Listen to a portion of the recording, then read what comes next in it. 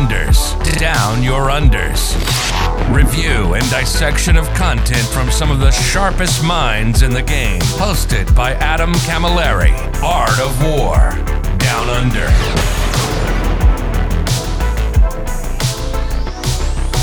Hello, ladies and gentlemen, and welcome to this episode 131 of the AOWdu Down Under podcast. My name is Adam Camilleri, and I am joined by the 10th ranked 222 ITC season player, local heartthrob, perennial miscalled name. I call him Tony. He threatens to break my limbs. He does not. He restrains himself, and I'm very grateful for it.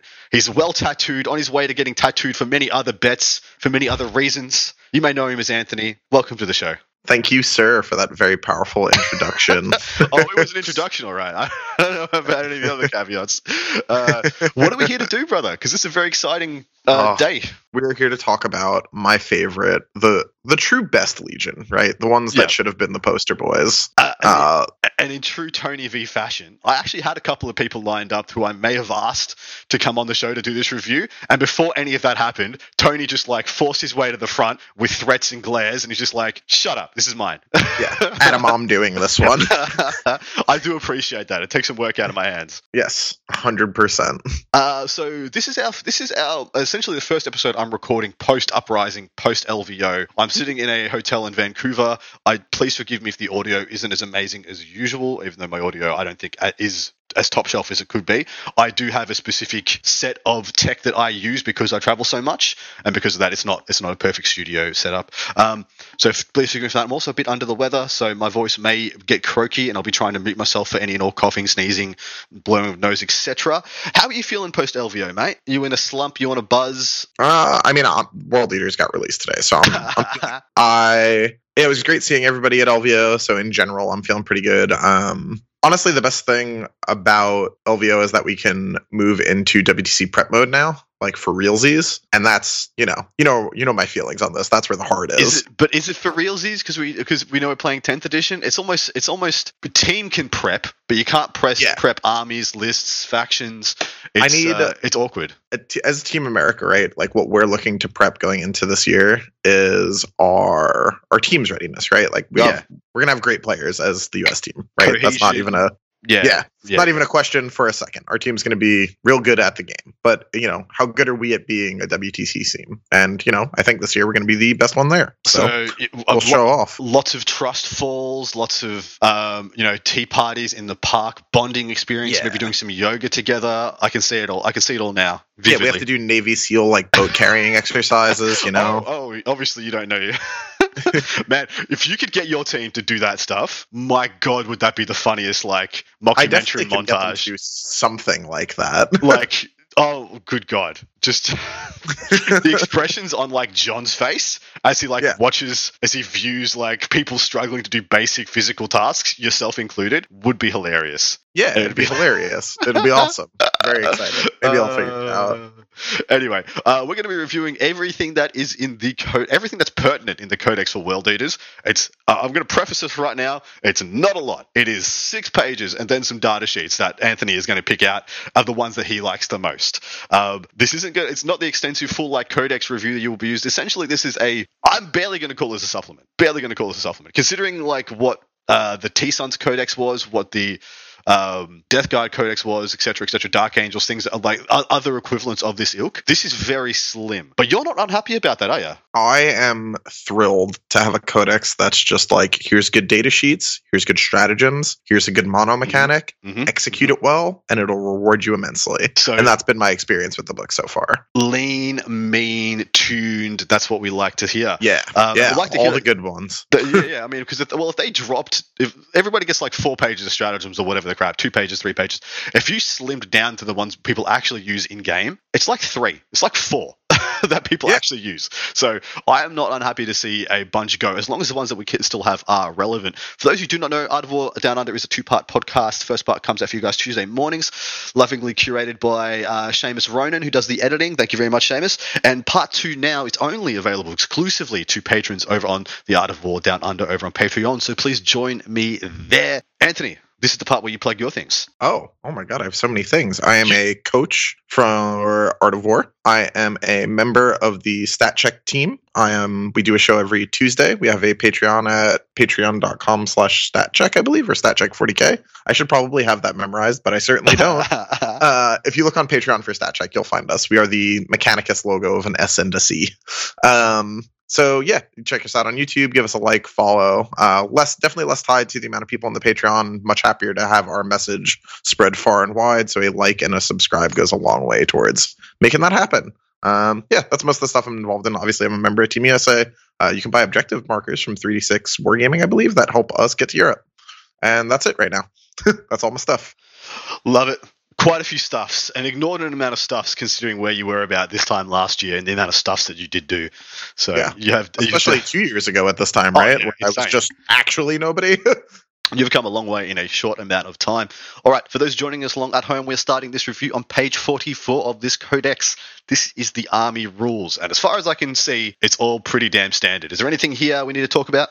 There's nothing too crazy. It's worth noting that it specifically calls out that the World Eaters forces use the rules on page 46 and 47, and the Army of Renown uses the rules on 48 and 49. Normally, an Army of Renown gets access to the stratagems of the army that it's based on. Yeah, that is not the case here. Usually they're the steak knives. You get all this. Oh, wait, there's more. So wait a second. So you're saying these are all exclusive. Essentially, these are two different documents. Yes, exactly. They're basically separate codexes that use some similar rules. That is a really interesting way of doing that. Do you think that's heralding something in the future? Or, is this just exclusively because these are two different ways of playing the same army? I'm not too sure, honestly. It's hard to say to divine the tea leaves of GW's intentions here. It's definitely a way to do it. I do think that it ends up ultimately, and we'll get to this a bit later, to restricting the power of the Disciples of the Red Angel too much for that to see proper competitive use. I think without that restriction, you have a lot more options and a lot more willingness to see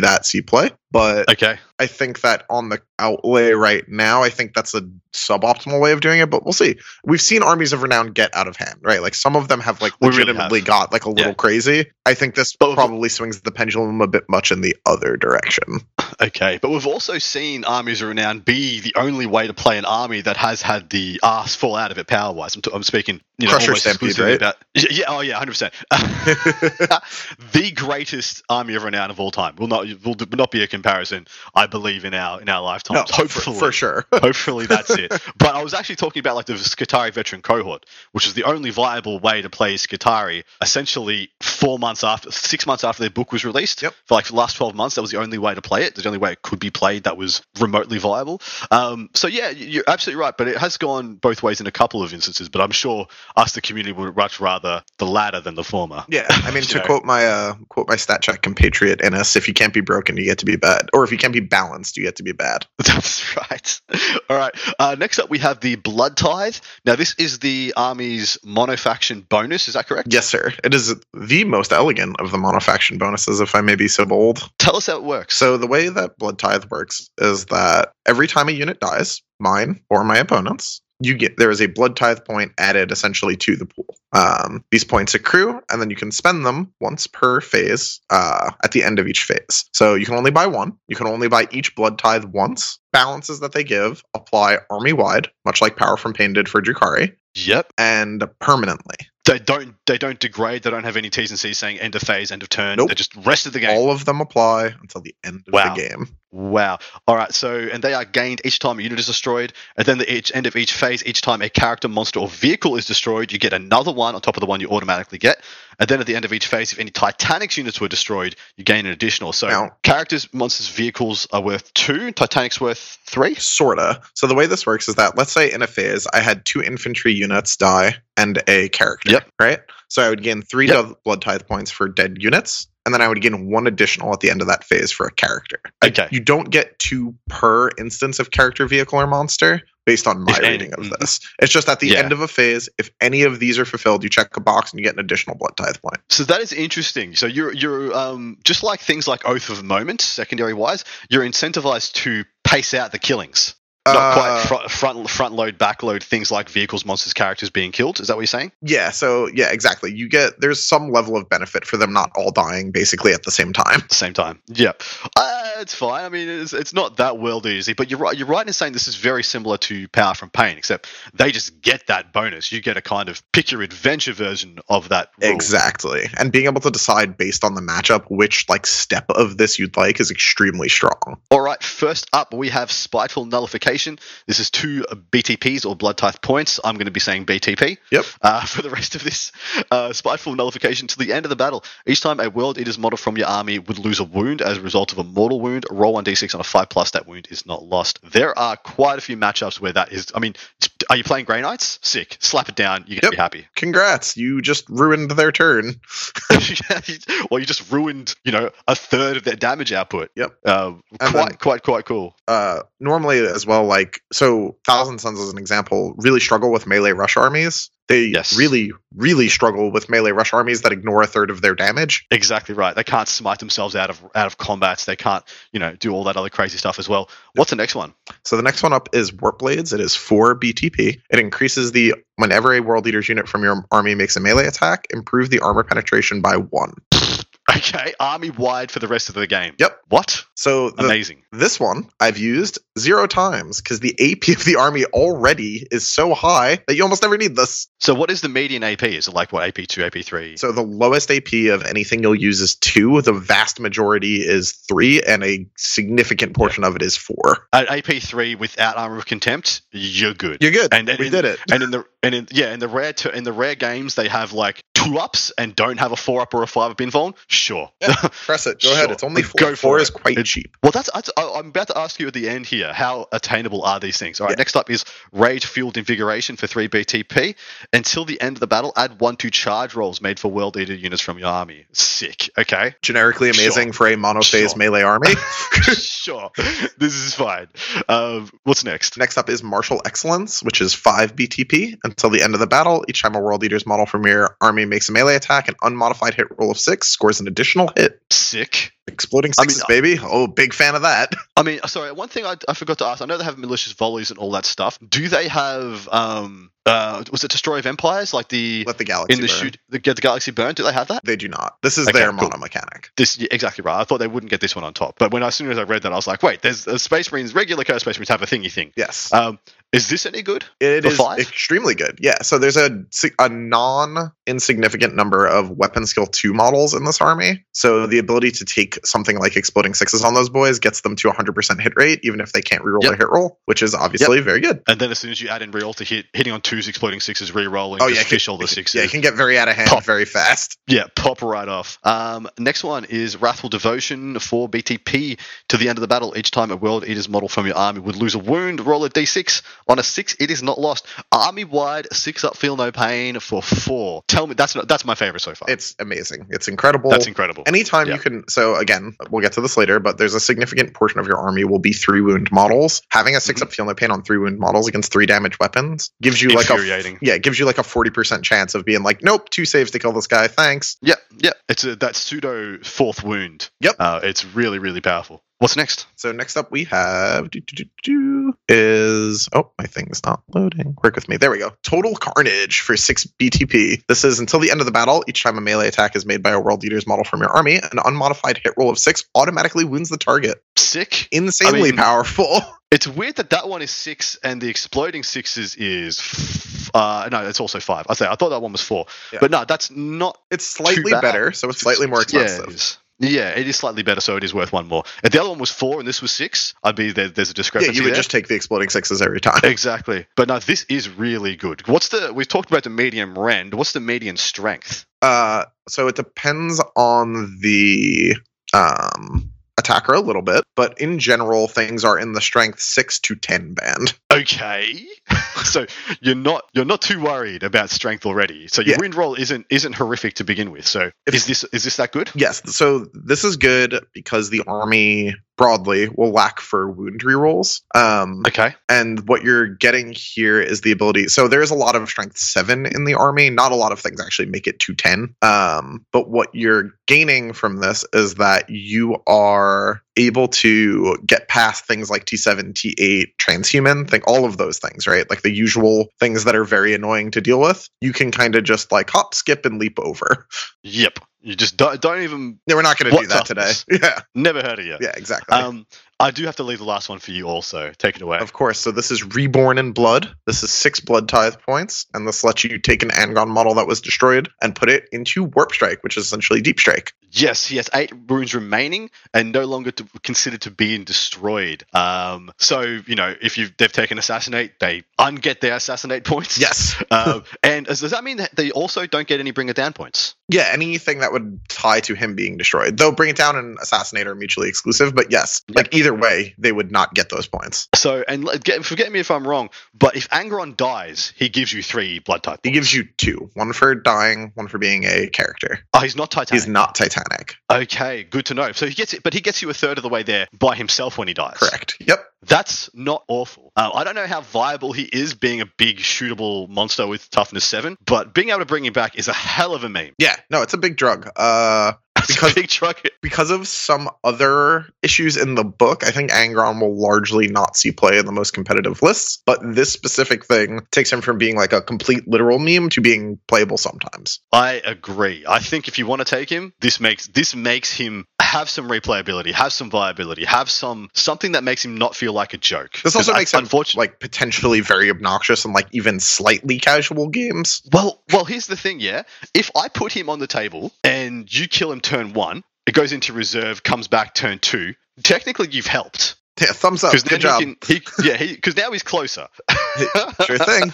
He's 9 inches away now, rather than whatever inches it could have been before if you were playing keep away. So there is some actual upsides to this. Yeah. Which is insane. Yeah.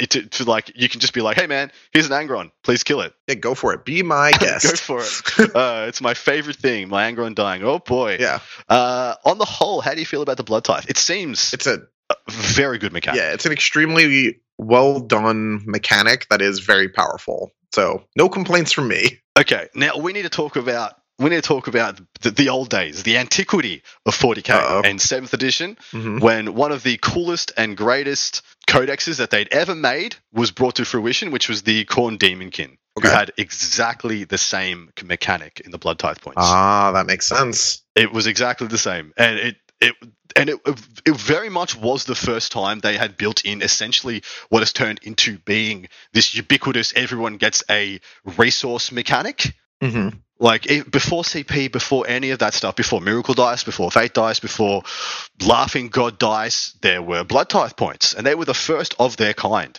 And I believe they were the primogenitor for the entire modern internal resource mechanic that everyone seems to have had slapped on their lunchbox now. I mean, everybody seemed to have really, like, whenever I hear people talk about the old days, right, back then when this was a thing, everyone seems to have loved it, right? Big fans of the Khorne Demonkin book. So it only sounds like a good thing to me.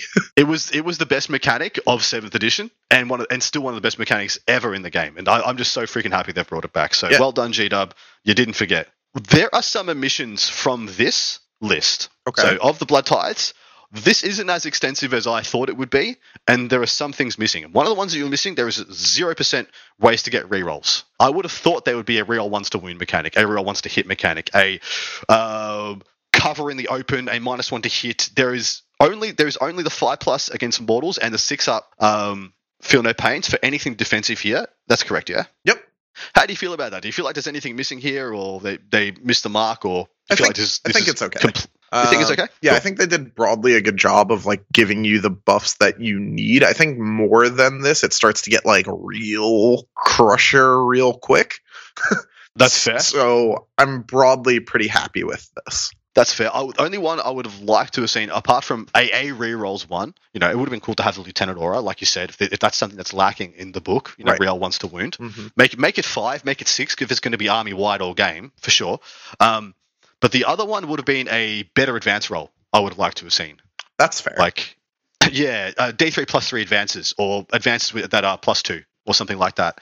Yep. Something to make speed more go better.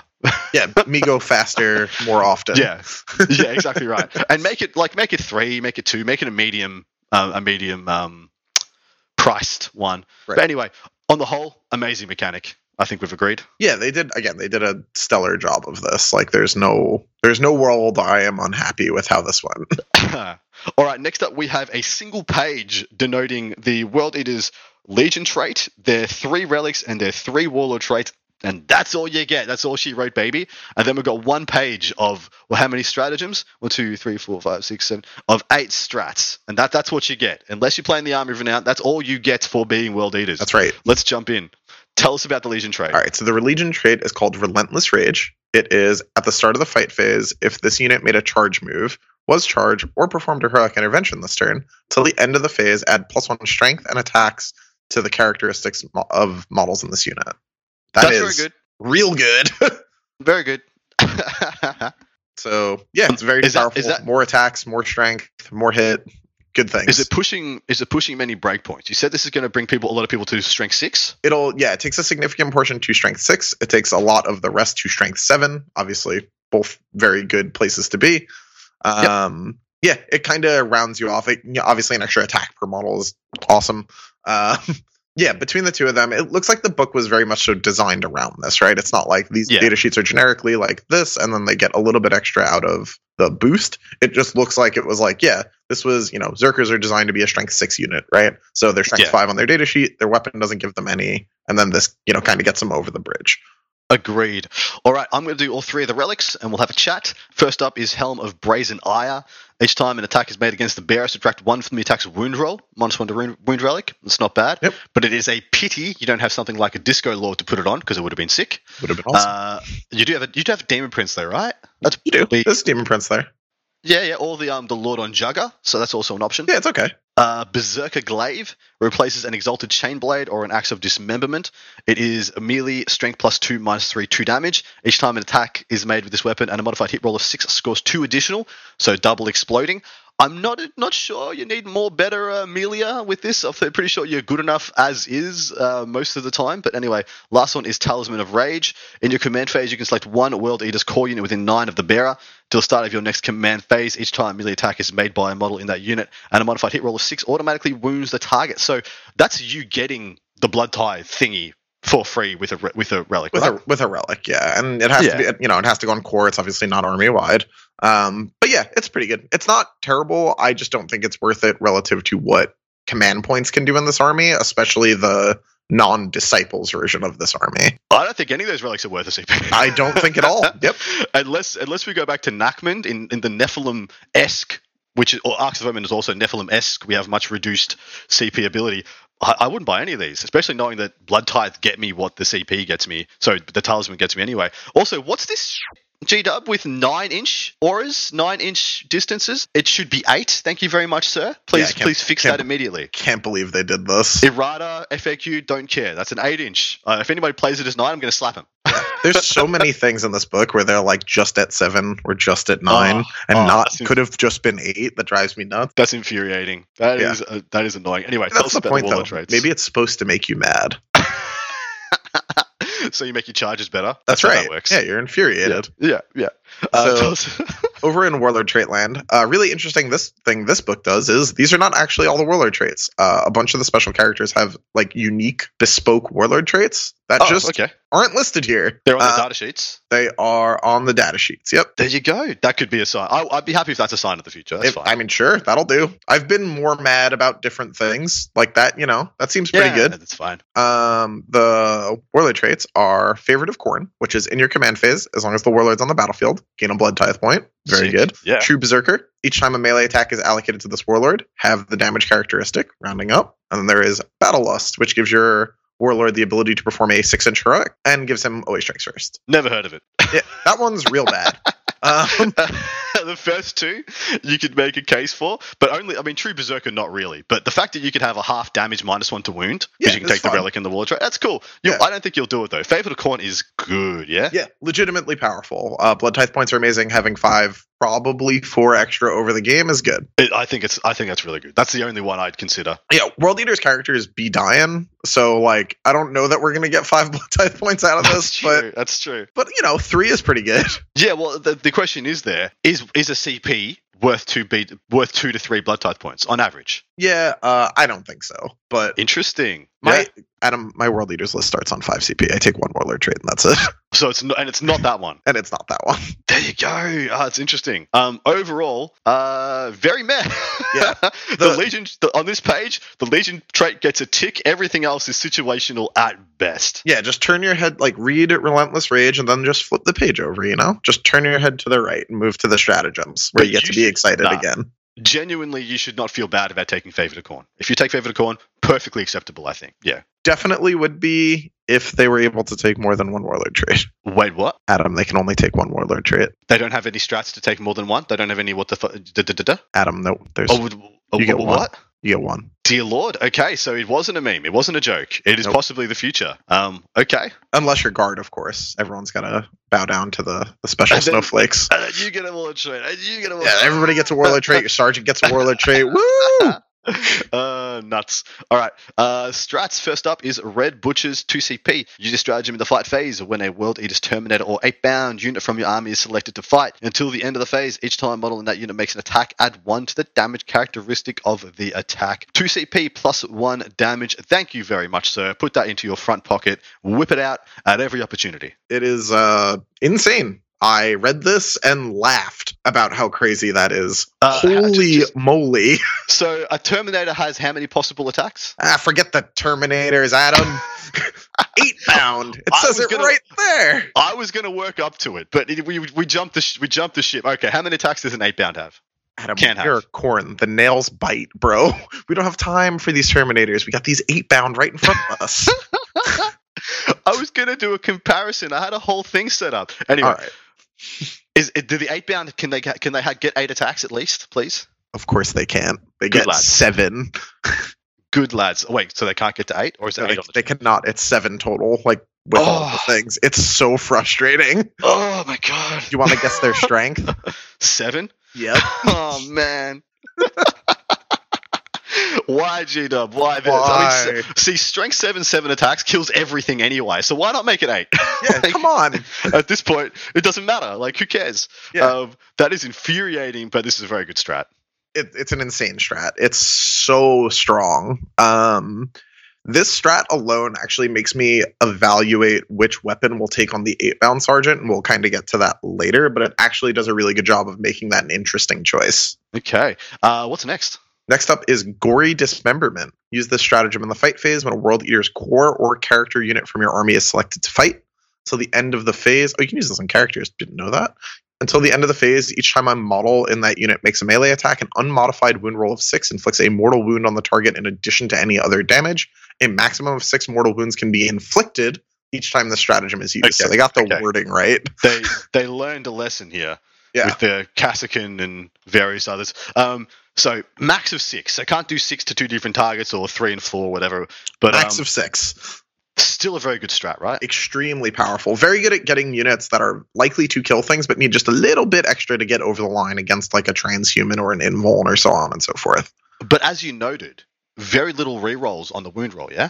Yes. So you're definitely not looking at this like the way Admech look at Wrath of Mars or something like that. You're not like, this is 6 mortal wounds. You're like, this is 3 to 4 mortal wounds if I have attacks, and we'll kind of, it's a bit extra. It's not like we're just doing 6. The 6 cap here is basically to prevent a high roll, not because this is going to do 1 billion mortals. It was never going to do 9, 12, whatever.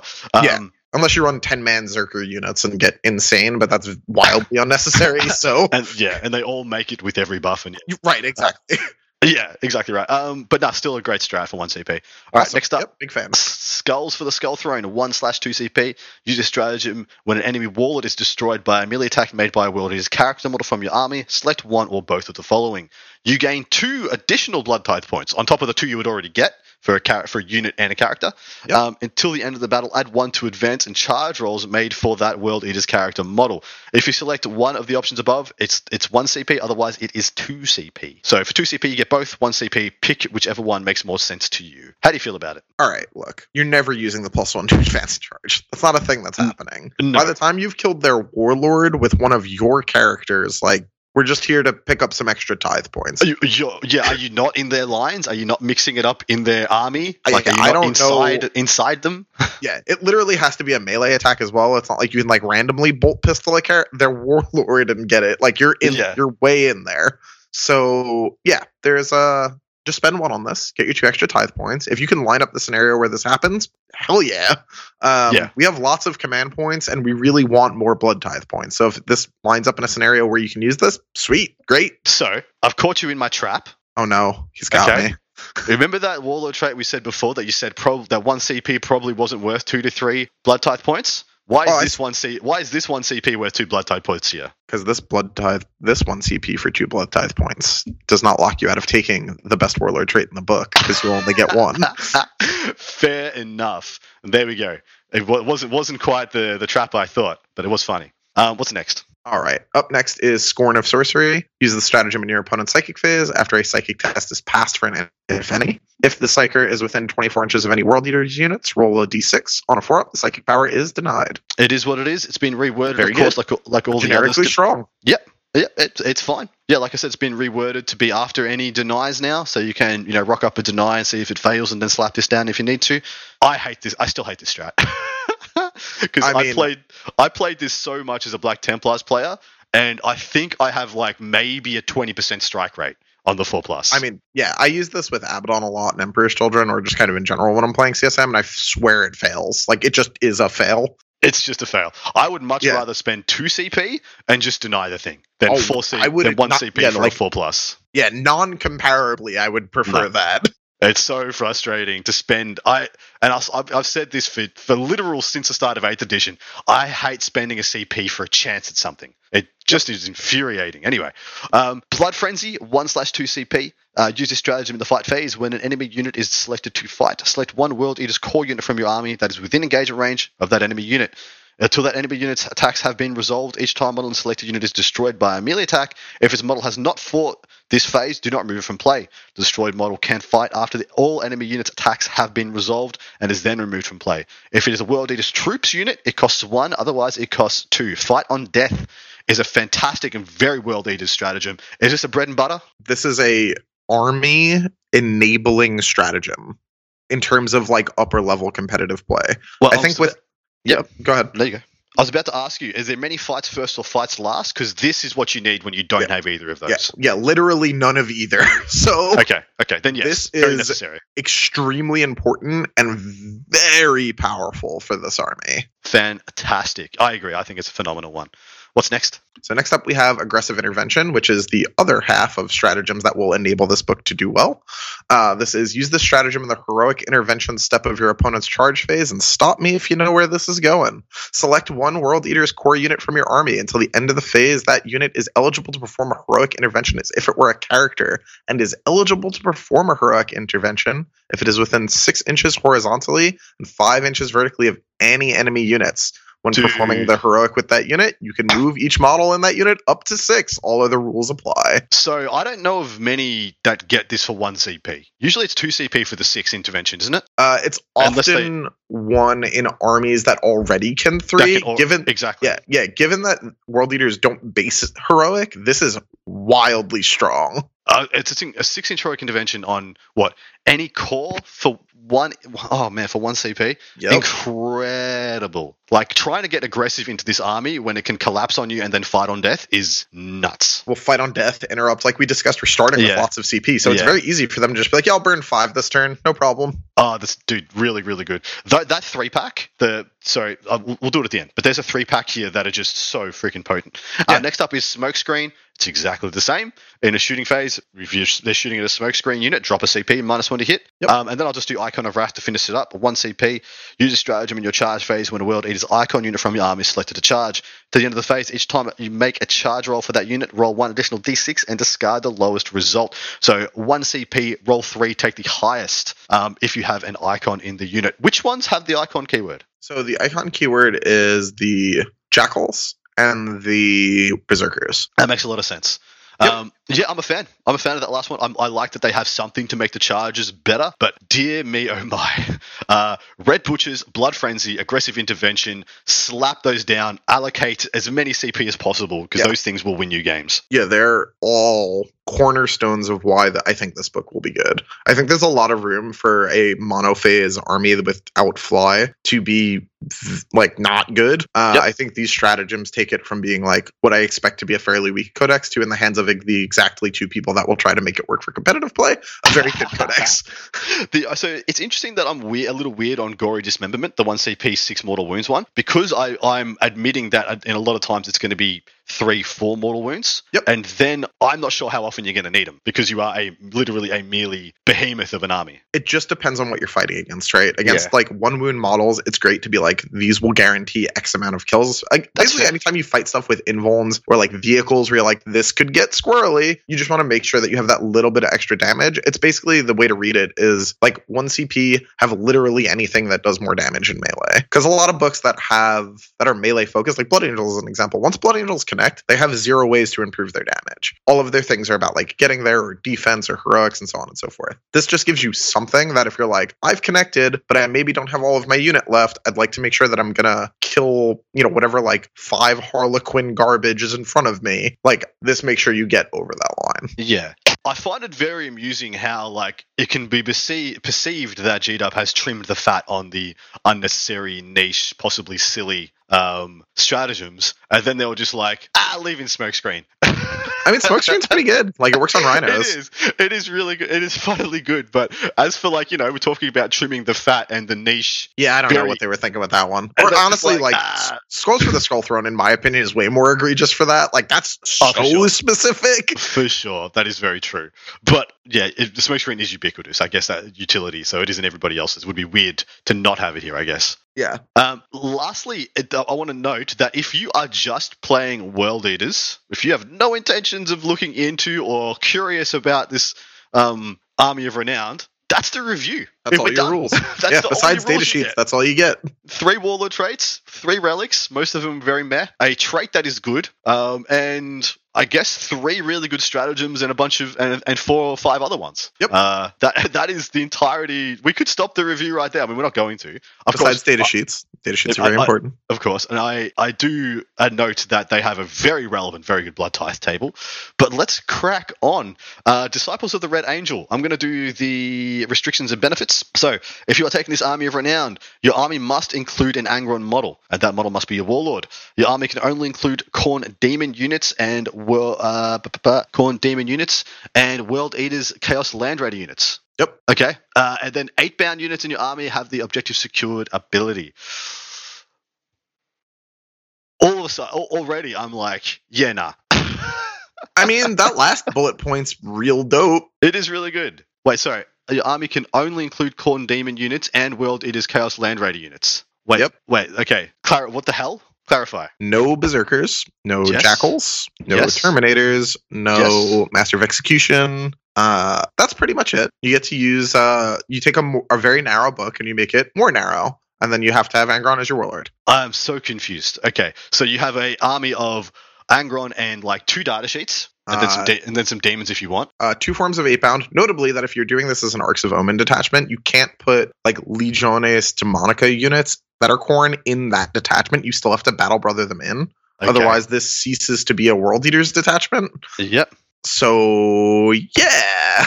I mean, okay, yikes already. Yikes abound. What's the Legion trait? The Legion trait is the same. It is at the start of the fight phase. If you charged, were charged, or heroic until the end of the phase, add +1 to strength and attacks of models in that unit. Well, okay, straight into the relics. These better be Bulla. Oh, boy. Is this a crowd goes mild moment? I have bad news, Adam.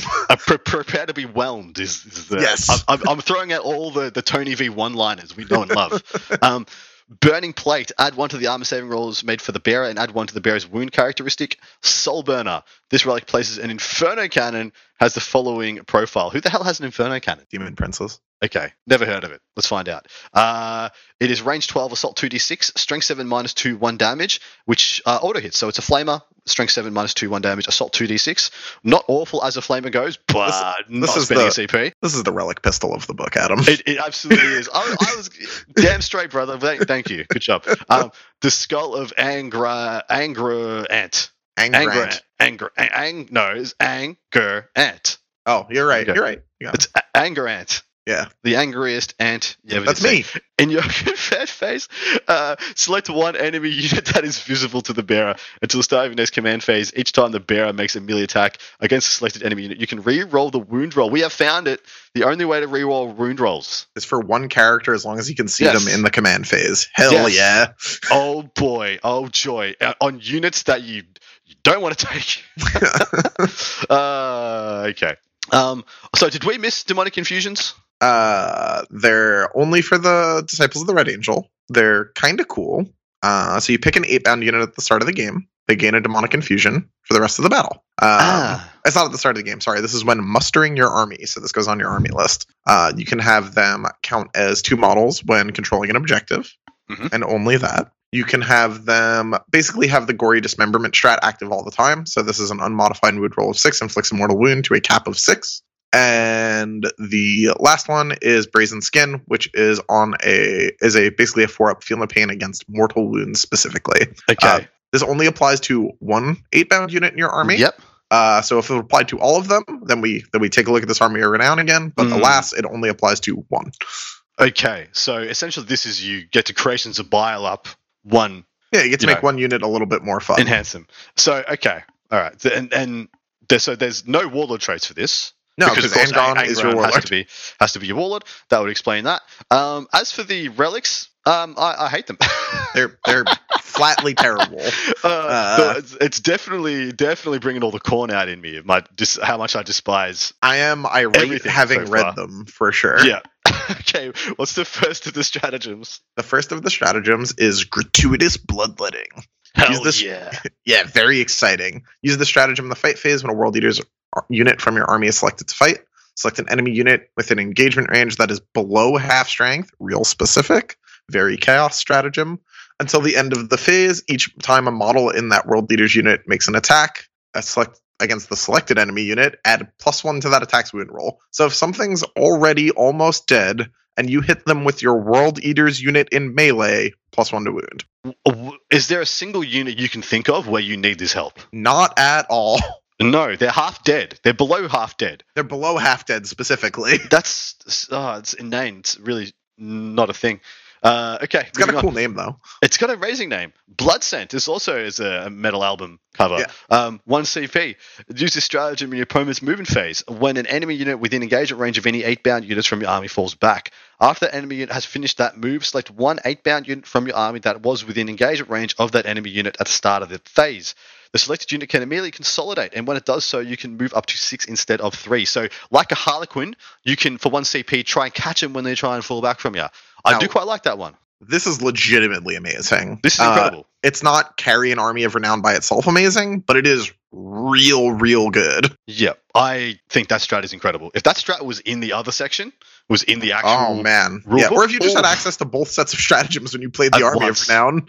Oh my lord, it's so stupid you don't get both. Anyway, that's ridiculous because you are giving up +1 damage. You're giving up the other way to get 6 mortal wounds, all that other stuff. Heroic intervention to get. Yeah, anyway. There better be better. There better be like at least 3 good ones in this. We'll keep going. Next up is Furious Surge. Use the stratagem in your opponent's shooting phase after an enemy has finished making its attacks. Select one 8-bound unit from your army that had 1 or more models destroyed as a result. The 8-bound unit can make a normal move as if it were your movement phase. So you shoot an 8-bound dead for 1 CP, they move towards you. Or they just move. Well, what's left moves towards you. Make a normal move. It's a normal move. It could go a couple places. Doesn't have to move towards you or anything. It could just move out of range of the next unit that wants to shoot you, or into cover, or through a forest, or... Yeah. That's a good strat, I think. It's not bad. So the reason it's a little touch and go is that you have to lose dudes from it. Like in my experience in the current meta, when someone shoots at you and you lose bodies, you usually lose very many bodies at the same time. Yes. And people only start chipping at you when you're mostly dead. Yeah. It's a good thing to have. It's not like army defining. I wish this was any time a unit died. I mean, I've got obviously outside the fight phase, because if one got smited dead, you could move out of range of the next smite's a lot easier. There's a lot of There's a lot of ways they could do this. The shooting phase is the most limited. Is exactly right. Oh, the crisis suit unit is going to shoot at me. Oh boy, I hope I get to use the stratagem. Yeah. To move my one guy left on one because I high rolled. Yeah, boy. Mind you, if that means that he controls an objective or something, or there is a significant point swing, it might still be worth it. It could be great. Like sometimes it'll be awesome. I'm just saying that the majority of the time it probably won't be mega relevant. All right. The Diabolic Machines 2/1 CP. Use your stratagem in your command phase. Select one World Eaters Machine Spirit or World Eaters Demonic Engine model from your army that has a characteristic that changes and suffers damage till start next command phase. Consider to have 4 wounds remaining. 2 CP for Titanic, 1 CP everybody else. Yep. Awesome on Lord of Skulls. Absolutely. Which, honestly, it sounds more and more like that's how I want this army to be. It's a Lord of Skulls plus Angron, and then Misk, whatever else fills it out. But we'll keep going. Yeah.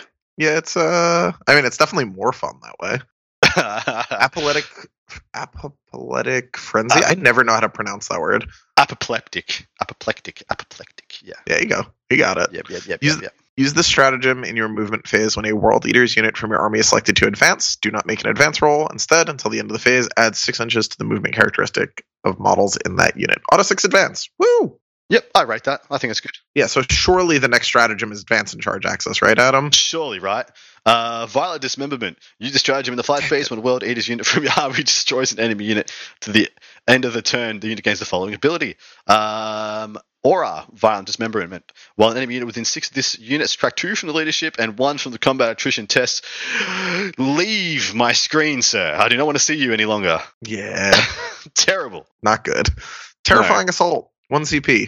Use the stratagem in your charge phase when you select any enemy units as the target of a charge made by a World Eaters unit from your army. Select one of those enemy units. The enemy unit cannot fire Overwatch or set to defend, and in the subsequent fight phase, each time a model on that unit makes a melee attack, subtract 1 from the attack site roll. Pretty good. That's pretty Ignoring good. Overwatch is fun sometimes. Yeah, it is. Well, with far less flamers in the world, it still will be relevant, but nowhere near as much. Yeah. Last one is Bloodthirsty Determination, 1 CP.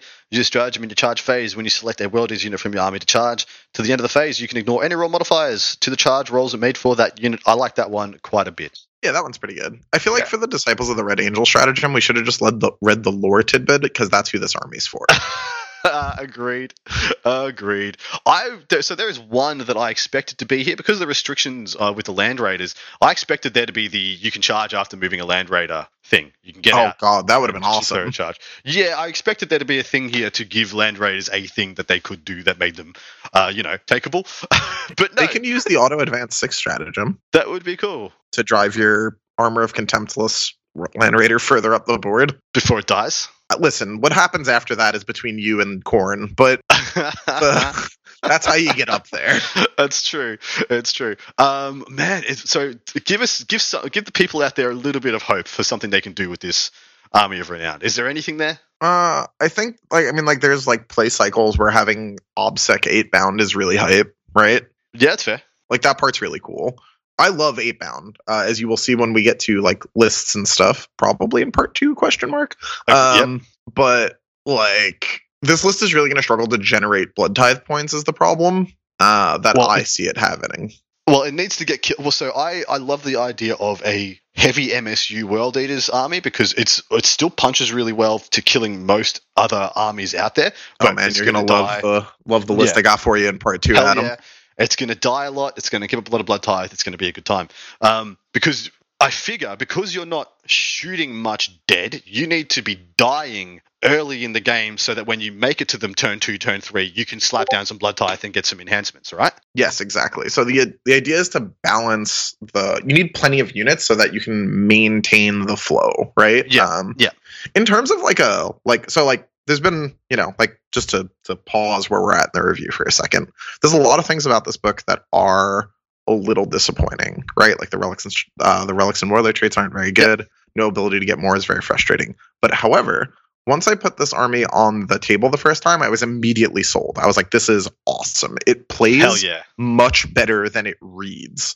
Part of that owes to how great the secondaries are, which we can cover whenever, but it plays awesome. I've not had as much fun with this with an army probably since I first got my grips to Emperor's Children, and before that the next closest that I could probably think of would be Thick City. I have had a blast piloting this army, but it does demand a lot of its pilots understanding of tempo and game state, because if you just throw away your stuff too early, you lose instantly. And if you're too conservative, you also can never win. So it's really important that you get that like knife's edge of push versus pull correct. Well, dude, perfect segue, because I was intending to go over the World Eaters secondaries now, because I didn't cover them in the regular review because I left them for this. But they are not in this. They are not in this book, are they? They are not. They are in Arcs of Omen. I think that is where they're all going to reside from now on, so that GW can change them all at the same time without invalidating as many pages, portions of a codex. Yeah, like they have been for 5 years. Let's jump through the first couple. Well, let's just do all three. Purge the enemy category, Blood for the Blood God up first.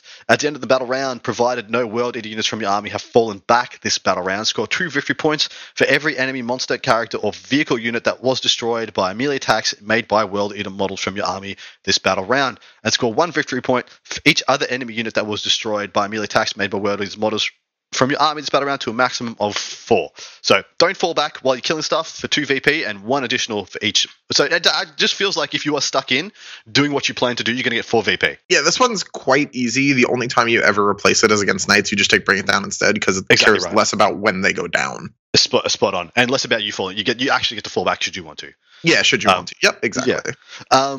What's next? So up next would be the Blood Gods Do. So this secondary is very interesting because it is the only instance, or it's like one of the few instances that I can think of in the game where if you are winning by like a big margin, it doesn't score super well because you're keeping your opponent off objectives.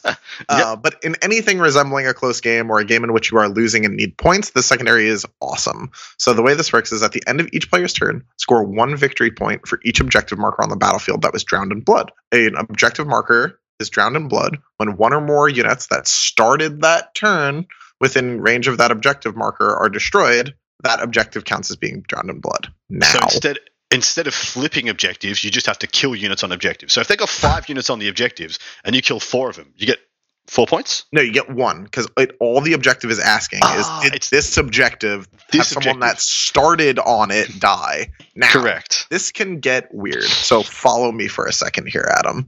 I don't like it, but continue. It generally is very good because it scores in both players' turns. So if they kill you off objectives, you kill them off objectives, so on and so forth. Yep. Now, where this gets wacky is for a minute in your mind's eye, picture the Scouring for me. Got it in your head? Yes, I do. So let's say they send a unit from their top right objective into the middle, and you fight on death and you both die. Both that top right objective that you are nowhere near and the middle objective are now drowned in blood, as a unit that started the turn there died. That is very hard to track. It's not that bad as long as you are used to playing this, but as the opponent playing against World Eaters, this is going to feel real weird to get scored on against you. This is really, well, when you say it like that, it's very powerful in the melee trading matchups. This is just like 15 freaking points. Try and stop me, sir. Like, really good. Well, and also in the matchups where you get lit up by a gun line, as long as they're killing you to the point that you're not getting an 8 anyway, this is like 12. Well, exactly right. This is a great way of mitigating objectives in the open. Hey, cool. Hey, I'm here with MS. I've got like 4 1 model units on this objective. It would be a shame if I died and gave me the 4 points I was going to lose for not getting the primary score on this secondary. So, yeah, go ahead and crush my single spawn in the open on this objective, dude. You got him. Oh, joy. Oh, no, this is the worst. Yeah. Yeah, exactly. All right, last one in Battlefield Supremacy. This is Pile the Skulls. At the end of each battle round, before purchasing any Blessings of the Blood God, you can discard 1, 2, or 3 Blood Tithe points. If you do so, you score 2 victory points for each Blood Tithe point discarded to a maximum of 5 VP per round. So very similar to Leap of Faith, where you discard the Miracle Dice. Is this one you're going to want to do? This secondary is patently insane and makes the book good. Okay. So the way Blood Tithe points have worked in games that I've played so far is that on average in a battle round, I'm generating about 6 because of how MSU I'm playing the army and how aggressively I'm playing the army. That is a lot more than I thought. I thought 3 or 4 would be pretty reasonable. No, you're getting after it because you have to, right? So for the first couple, like the first turn 1 and maybe on turn 2, you're putting all those Blood Tithe points into buffs of various stripes. And I'll cover the way in which I spend Blood Tithe points either at the end of this or in the start of part 2. We'll do part 2. Yeah. So what that means is that as early as turn 2, you could probably burn 1 to 2 tithe points on this just to get it started. It is very easy in the late game to be like, yep, 3-3, that's 10 victory points. Okay, and yeah, exactly right. And you score 2 for each. So throwing away 2 for 4 is very respectable early. You could lose your entire army on top of 1 and still get 15 on this. Oh, for sure. Yeah. Oh, well, you can only score 5 per battle round, right? Right, but if everybody dies on top of 1, the blood tithe points don't go into the distance. You retain them through the game. That's true. You're just like, and this turn, this turn, this turn, this yeah, turn, exactly. this turn, this many. Yeah. I get you. Yeah, crap. Okay, that's huge. The secondary is amazing. The more I look at the blood tithe table, and we will break it down later, but I'm thinking you're only purchasing like what 2 things from it most games. It depends on how much gas you need on offense, and what they're like. Usually, the 6-up Feel No Pain is very good, but if you go first, you almost don't. You often will not need the +1 to charge because you're there's a pregame move coming later, so you'll have that works for you. That'll generate early, and then by that point, the rest your wave 2 starts in the middle of the board, basically. Yep. So you won't need +1 to charge. What then happens is that you can use all of those blood tithe points on, the 1 or 2 offensive buffs you need. From that point, the rest of it is like, how much do I need to overkill my enemy? Not that much. Straight in a pile of skulls. Fantastic. Well, in saying that, I think that covers the secondaries for us. What data sheets? Like, we're going to do, 3 data sheets on this? The 3 that you think are the most pertinent that people need to know. So the build-enabling ones for this army are Lord Invocatus and both flavors of 8-bound and Berserkers. And that's basically what the army is made up of. Okay. So Lord Invocatus is the new Juggerlord. He's 2 inches faster than the base one, and he also has Fly. Wait a second. Wait, yes, what? He has Fly. He has the Fly. He does. He has the Fly Q. He's on a freaking Juggernaut. He rides. You familiar with the Thor Marvel movies or Thor in general, Adam? He rides like the Blood Bifrost. Okay. He's really cool. Sure, he's cool. He's cool as hell. But so his weapon ignores invulnerable saves, so it gives him 8 attacks at 7-3-2, ignoring invulns. And then 3 funny Juggernaut attacks. So he's really good at killing characters or like scrap units in the end game. But what you're taking him for is his Warlord trait. So his Warlord trait says, at the start of the first battle round, before the first turn begins, you can select up to 2 other friendly World Eaters core units within 9 of this Warlord. This unit and both selected units make a normal move. Damn. Now, that's quite good on 9-inch move possessed, or 8-bound. But regular 8-bound are also core, which leads me to leading the charge. While a friendly World Eaters core unit is within 6 of this model, each time that unit is selected to make a normal move, at the end of the phase, add 2 to the movement characteristics of the unit. I see the combo. It's not very hard to see the combo here. It's pretty straightforward. How many points is this guy? He is 160. That's not too bad. He's extremely worth it because he's the only character you're going to take. I can see why. He does.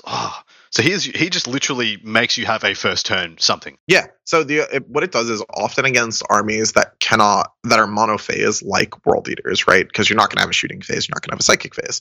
Opponents can like disrespect deploy on the line against you and be like, you literally cannot charge me turn 1. This entirely changes that dynamic. And then I'm going to shoot the crap out of you turn 1 and then start backing up on turn 2, and you're all dead in the midboard by turn 3. Exactly. It happens so often.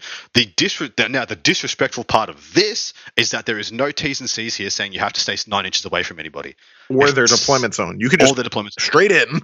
There's no way you're going to move far enough to be in their deployment zone turn, like with this scout move. No, but you could be right next to it in corners. The fact that people can't put crappy Nurglings, Kroot, trash pile infiltrators in front of you, rangers to stop you, is nuts. That's the bit that's nuts. Yeah, and I think honestly, without this piece of tech, World Eaters don't super work great as a fully competitive entity.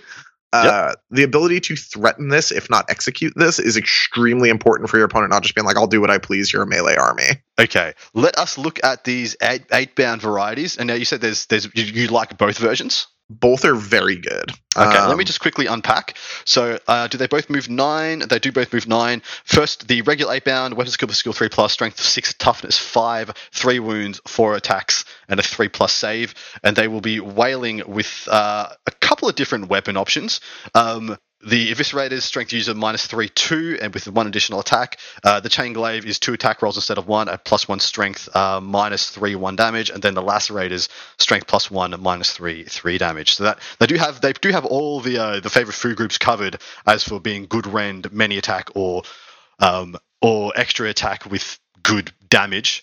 Yep. -1 leadership, 5 up invuln, and if this unit's in strategic reserves, it can be set up on the first battle round rather than any other. So it can go right from strategic reserves turn 1, but naturally the usual caveats applying, not coming on the opponent's table edge or deployment zone. So it's worth noting that with these guys, they have all the base models in the unit have 2 8-bound Eviscerators, so they get 2 extra attacks from their weapons. Oh, snap. Yep. So they go to 6 attack space. On the charge, they have 7. Okay. How many points are these guys setting you back? These guys are 40 points per. Okay. I don't hate that for toughness 5. They're very expensive, but they're really good. They're a great example of a unit that costs what it should, because what it does is a lot. Exactly right. I think that's pretty fair for what is it? How many wounds were they? 3. 3 wounds, toughness 5, 40 points is about right. Yeah, they're 12 points more than a possessed, but they hit significantly harder. Yeah. All right, tell us about the Exalteds. The Exalted 8-bound are awesome. So they're locked to units of 3. They're 135 points for a unit of 3. They don't have core, so you can't support them in the same way. But I like them almost because of that, because they don't demand support. They kind of just do their thing on their own. Their base weapon skill 2. They all have an 8-bound Eviscerator, so you have the extra attack. But they also have an 8-bound Chain Fist, which on the charge gives them 5 attacks at strength 10, neg 4, 2 damage. And then... Nice. They have an improved invulnerable saves and the natural ability to deep strike as compared to the 8-bound. Additionally, they have an aura called Blood Fury. That is, while a unit was in 6 of this unit, each time that unit goes to fall back or perform an action on a 4-up, they cannot. So this does not work on vehicles, but this is potentially huge for disrupting your opponent's action economy. Obviously their ability to fall back, and they hit extremely hard. If a unit is equipped with 2 8-bound Chain Fists, which is what the champion can be, that becomes damage 3. So the sergeant is 6 attacks at 10, 4, 3. Remember, both of these data sheets have a +1 damage stratagem. That's exactly what I was about to say. Damage 4. Shit. Yeah, that's big. Brutal. I can see why you like them. And how many points did the Exalted run you? So that's 135 for 3 of them, so they're functionally like 45 points per model. It's fine. For 5 more points to a better weapon skill, better melee. Totally super worth it. Big fan. Yeah, big fan, me too. I can see why you like them. So wait a second. If these are both really good, why is the Army of Renown so bad? Because the Army of Renown means you have to take Angron. And don't get the scout move. And then you don't get your scout move. Mm-hmm. Very sad. Just so it's truly clear for people at home. That's why we dislike it. Oh, you also don't get to take Berserkers, which are potentially one of the best troop choices in the game. Well, last one we're going to unpack is the Berserkers. Tell us the story. So the thing with Berserkers is that they are 22 points each, but for 5 points, you get an upgrade in the unit called a Cornate Eviscerator. So Berserkers are strength 5 base. They go to strength 6 on the charge. Mm-hmm. This gives them strength +3, neg 4, damage 2 as a weapon, which is nuts. Real good. Is it like 1 per 5, or can you take 2? So it's 1 per 5, which is why you're further rewarded for MSUing with them. Yep. Additionally, Berserkers have an awesome rule called Blood Surge, which is each time an enemy unit is selected to shoot, if any of the attacks target this unit, after the attacks have been resolved, you can activate a Blood Surge. As long as any models in your unit were destroyed. So if any of the Berserkers die, you get the Blood Surge. If you do so, any actions you're performing fail, unless you have an icon in the unit, in which case they're automatically completed. Each model in this unit moves d6 inches, but you have to finish as close as possible to the closest enemy unit. So it is battle focused with some terms and conditions. But this unit cannot end this move within engagement range of any enemy units. Good. Other than the closest enemy unit.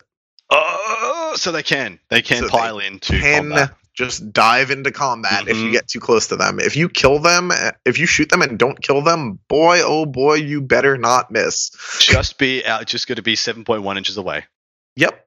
Everybody 7.1 inches away, and then they can't get to you. But that is a crazy. Well, they can't get to you with the first one. Oh, because they could do it more than once. Yeah. Once again, chip damage is not rewarded in this book. No, do not don't chip. do it. And remember, and this unit's going to have a cheeky feel no pain. They might touch cover. It can get weird. Yep. Oh, that's exactly right. You use that to touch cover or get more units into cover, get more units out of cover, or whatever. Behind the wall, or move this way. Dude. It's the shenanigans are afoot. I think it's cool. I think it's really cool. I like Berserkers a lot, and they run you 22 points. Yep, and their base profile is 5 attacks at 6-2-1. Like, it's great. They're a bargain. They're phenomenal. I think they're really good. That is going to bring us to the end of the review, brother. We did manage to stretch what was a very short review out to a couple of pages. A couple of minutes. Thank you very much for joining us. We're going to do our usual rating system. So we rate books upon 2 metrics on this show. We do. It's been a while since we've had to rate something. The first one, out of 10, how happy are you with this book? 9. I'm thrilled. Hell yeah. Hell yeah. How happy do you think the player base will be with this book? Like a 4. Fair. Tell us why is that? So I think a lot of people are going to want to run Angron, right? And I think that being suboptimal will make people upset. Broadly, like in the aggregate, expect this book to struggle competitively because there's a lot of ways around a one-phase mono melee army. Correct. Yep.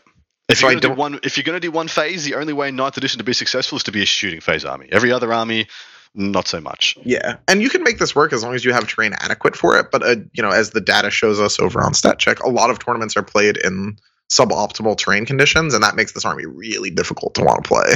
Yeah, agreed. I think this is. Oh man, I think this is like a what? Oh, I almost gave it a 5. I think I'm going to give it a 6, possibly a 7. It's losing so many points because nothing is in a multiple of 8. Nothing is divisible by 8. That's fair. Everything is infuriating. Like they couldn't even give us that much of a fluff, pat on the back, or pat on the head. So, not fair enough. I still think this is a pass. I actually think, and I like this new direction by GW. If this is what we're getting in the new codexes, way more leaner, more tuned, there is no way you don't know how to play this book. There's no way you're looking at this and like, I think I should take 3 Forge Fiends. Don't do that. Exactly. You don't look at this book and there's no confusion about how it should play, what the flavor is, what the direction is. I like that a lot. I like that it's very tuned and very pointed. And I think that's why I'm going to give it a good score. So, in our tier list then, if you were to say it's, D tier to S tier, where would you think it's going to fall? I think it's firmly an A. When piloted by a high-level combat wizard, I think if you're not one of those people, it slips straight into C. Yeah, I think it skips B entirely. I was going to say C+. Yeah, personally. Yeah, I feel like it's going to struggle a lot, especially Armor of Contempt going away. So you don't even have that little buffer it could have had last month. Yeah, you broadly expect to die with this book, and I think that's going to trip people up. And how? Yeah. Oh boy, are you going to die? I do also worry about things like armies with multiples of fights lasts and fights first. Like, how does this even contend with Emperor's Children? You rip them up pretty good in melee. It's broadly okay. I think that Emperor's Children specifically might be a little touch and go because EC shoot and then they fight. Exactly. But their scoring isn't quite as good as the Eaters. It's an interesting matchup. True. It's weird for me because it's both on the Art of War house and across the Art of War team for the most part, and even in Team USA. I'm the person that plays both those armies, so playing them into each other isn't really a thing that I think about a ton. That's fair. I think EC's been nerfed enough between the removal of Armor Contempt and a couple other things that they won't broadly be super popular in the aggregate. Yeah, I can see that. That's totally a fair statement. But yeah, what I worry about is armies that are good at melee and another phase, shooting and psychic. Although psychic not as much. I think you got good workarounds there. But is Iron Hands a problem? They just grab bomb, annihilate half your army, and then when you get there, they've all got lightning claws, storm shields, and they actually fight good. I don't think that base marines will be too much of an issue because as long as you have a berserker with an eviscerator left, you're all right, that unit's dead. Yeah. Yeah, that's fair. So World Eaters seem to be designed around the fact that not all of you are going to make it there. Yep. As long as you can connect with a couple of unit champions, you'll kill most things. This is how I used to feel about Kraken. 8th edition Kraken Nids or Nids in general with the Gene Stealers. Right. You could kill. You had 20 Gene Stealers pre-gaming coming at me turn 1, and I could kill 7 of each squad, but 3 Gene Stealers still kill everything that we're going to kill anyway. That's how this feels. Yeah, exactly. Yeah. All right. On that note, we will wrap this one up. Please come and join us over on Patreon of Art of War Down Under to get the second part, where we're going to be answering just a huge amount of questions by our wonderful listeners and subscribers. If you want to be part of that, you want to get exclusive Discords and all those other member benefits. I'm doing exclusive 20-minute little blogs of my travels and experiences in the States. Also, I'm going to be thanking and talking about my run of number 1 Dark Angel. Be wrapping that up, my games at Uprising, and my experiences at LVO over the next couple of eps. So please come over and join us there if you're at all interested. Otherwise, where can they catch you, Anthony? You can catch me every Tuesday with the Stat Check crew over on YouTube. That'll be youtube.com/c/statcheck40k. The other ways you can catch me is on any of the Art of War stuff. I do coaching through the Art of War. And yeah, or just generally in the northeast of the United States, being a terror at local GTs and stuff. Beautiful. Mate, can't wait to see and hear about your endeavors. Please come over and join us on part 2, and we'll see you there. Sounds good. Thank you for listening to Art of War Down Under, a content review podcast for Warhammer 40k, hosted by Adam Camilleri, produced by Seamus Ronan. Enjoyed the show? Want your lists reviewed and the content you heard put into practice? Sign up to our Patreon and connect with us online or on Facebook. Just search for Art of War Down Under. Signing out from tomorrow.